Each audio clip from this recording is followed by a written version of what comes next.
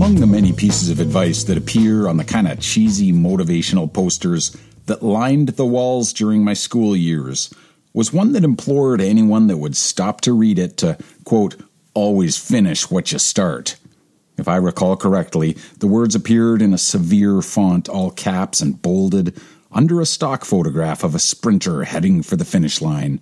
I can almost hear the theme song to Chariots of Fire in my head as I think about it. There is wisdom in not giving up, in finishing strong, but when I look at my creative life, it doesn't have much in common with that sprinter about to break the tape. I don't want to pick a fight with the athletes in the crowd, but there is a big difference between standing at a starting line from which you can see the finish line and beginning a new creative project, the end of which is usually invisible and uncertain, and the path to which has yet to be surveyed and carved out. I'm not saying it's harder, but much different, and that the creative life probably has less to do with chariots of fire than irons in the fire, and that probably needs an explanation. I'm David Duchemin, and this is episode 65 of A Beautiful Anarchy. Let's talk about it.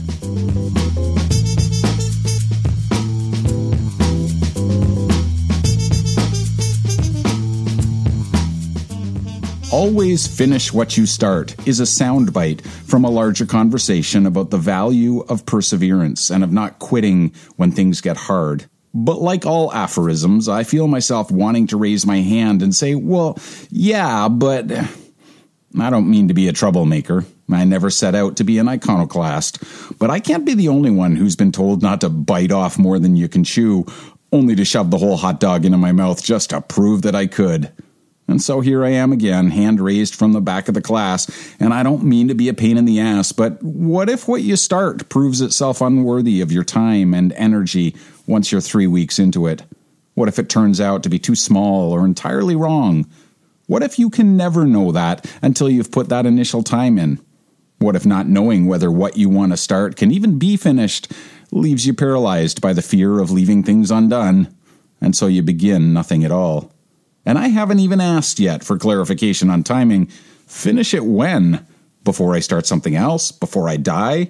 And how long do I get before my pending efforts are considered an unfinished failure? I don't want to quibble, but the Basilica de la Sagrada Familia in Barcelona was started in 1882. The architect Gaudi, who assumed the project after the initial architect quit, died in 1926 when the basilica was still only a quarter completed. They're still working on it. And maybe it's not the perfect example, but I'm still curious.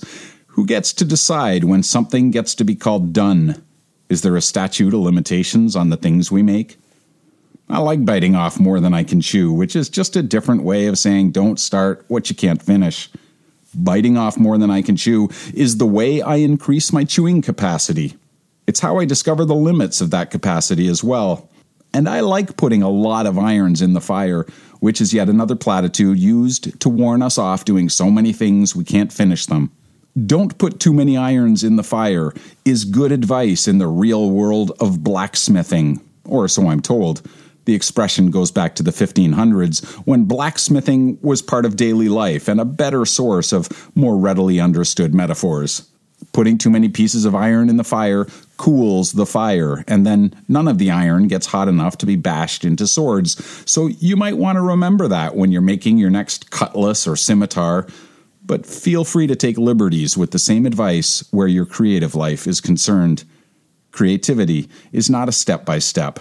The muse has whims of her own, and while focus and discipline are important, so is a willingness to be messy and take detours down paths that may never go anywhere, and the freedom to take those detours just to see where they lead without the pressure to always see them to the very end. There is no intrinsic value in finishing something just for the sake of finishing it and being able to say it's done. Shipping your work only matters when that work is worth shipping. Creativity requires incubation. It needs time for ideas and half-baked efforts to combine, mature, and, well, to bake more fully. Sometimes the difference between what is unfinished or abandoned and what is still a work in progress depends only on the day of the week on which you ask me how things are going. Sometimes you never can tell whether something you abandoned earlier, perhaps because you discovered you didn't have the skill or the insight to take it further, will be an iron you pull out of the forge again later once those skills or insights are gained. Now, I know there's a blacksmith out there right now who knows exactly what kind of liberties I'm taking with this metaphor, and to him I apologize, but I think there's value in having several irons in the fire at once. They all go in at different times, they all get heated to just the right temperature at different times, and sometimes I'm just done with bashing away at something specific and it needs to go back into the forge for a while to get softened up again while I pound away at something else that is now a little more malleable for having been back in the fire. To do further violence to this already dodgy metaphor, what if different blacksmiths just work differently? Some work on one piece from start to finish. Some need to work at several pieces, all at different stages of completion. Real blacksmiths and real forges might not work this way, but I do. And sometimes what I'm making just doesn't work at all, or it gets wrecked because I've overworked it and the iron needs to get melted back down again. That one piece remaining unfinished forever so that I can make something new. What if creativity doesn't work to a 1-to-1 ratio? What if the ratio of things started to things completed needs to be way higher?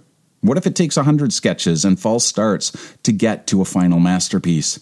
What if it takes many shitty screenplays in various stages of completion to get to the one that finally works and gets green-lighted?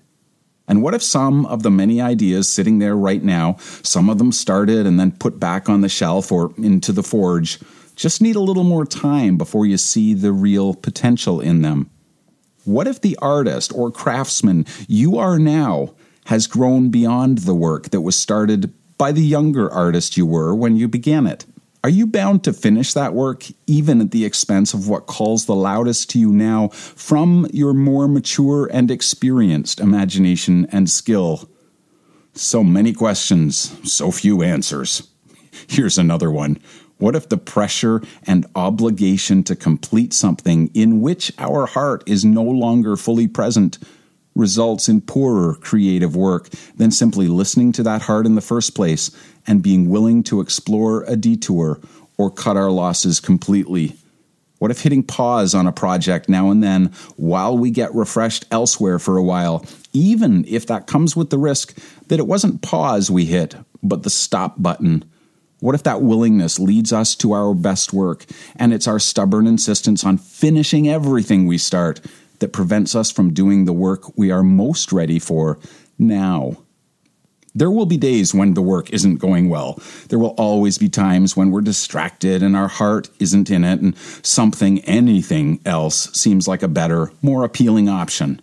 There will always be days when you just need to push through. It's more than likely that these days are frequent when you're up to your neck in the messy middle of a project and your big challenge is just finding the will or the energy to keep at it. I'm not suggesting we cut and run every time it gets hard. If I did that, I would never finish anything, but I'm willing to look at my process and life itself as anything but a straight line.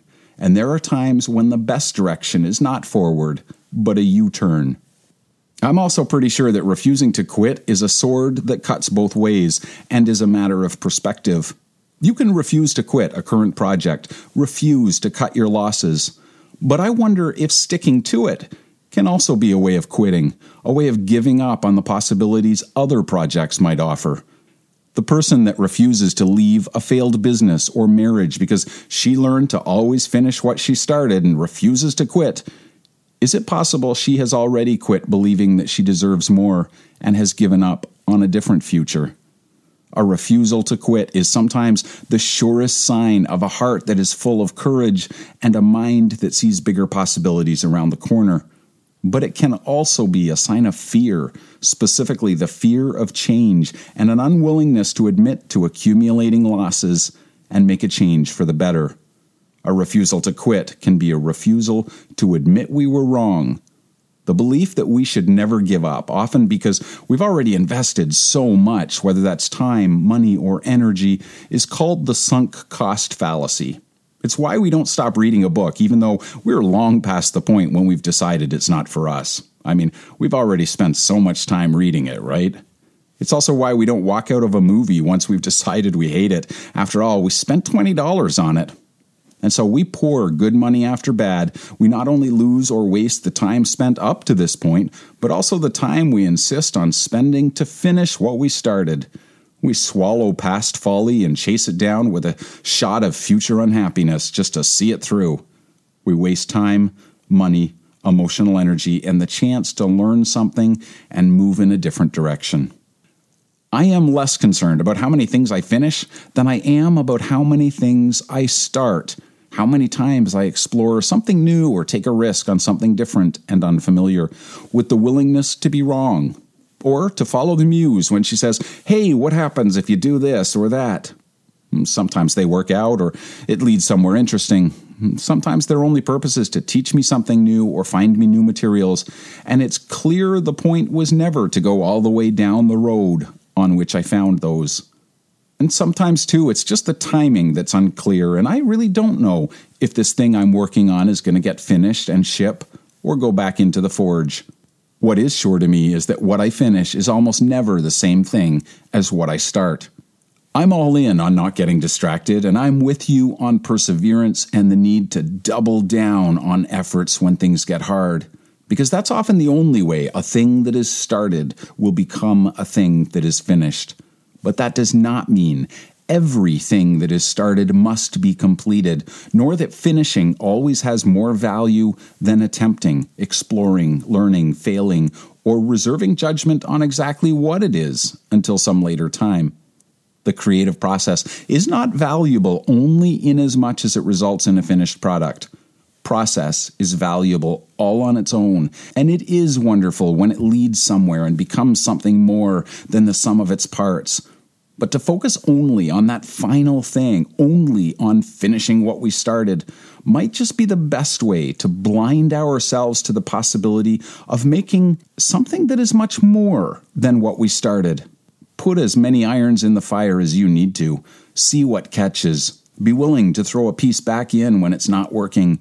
It is more important to finish what you love than everything you start. Thank you so much for joining me. What a privilege it is to make this for you and to be a part of your creative life. If this podcast makes a difference for you, I would be so grateful if you would share it with others. And if this podcast is new to you, you'll find it takes a short break every 4 weeks when I send out a new issue of On the Make, which is like a written episode of this podcast sent to your inbox every 4th Sunday morning. If you're not already getting it, but you'd like to, just go to startuglybook.com, scroll to the bottom, and let me know where to send it. Once a month, I'll also draw the name of one listener to whom I will send a signed copy of A Beautiful Anarchy, the book that started all this, as a thanks for listening. Our times together each week are a little too one-sided to be a real conversation, but if you ever want to change that, you can get me anytime at talkback@abeautifulanarchy.com. Thank you again for being here. We'll talk soon. In the meantime, go start something beautiful.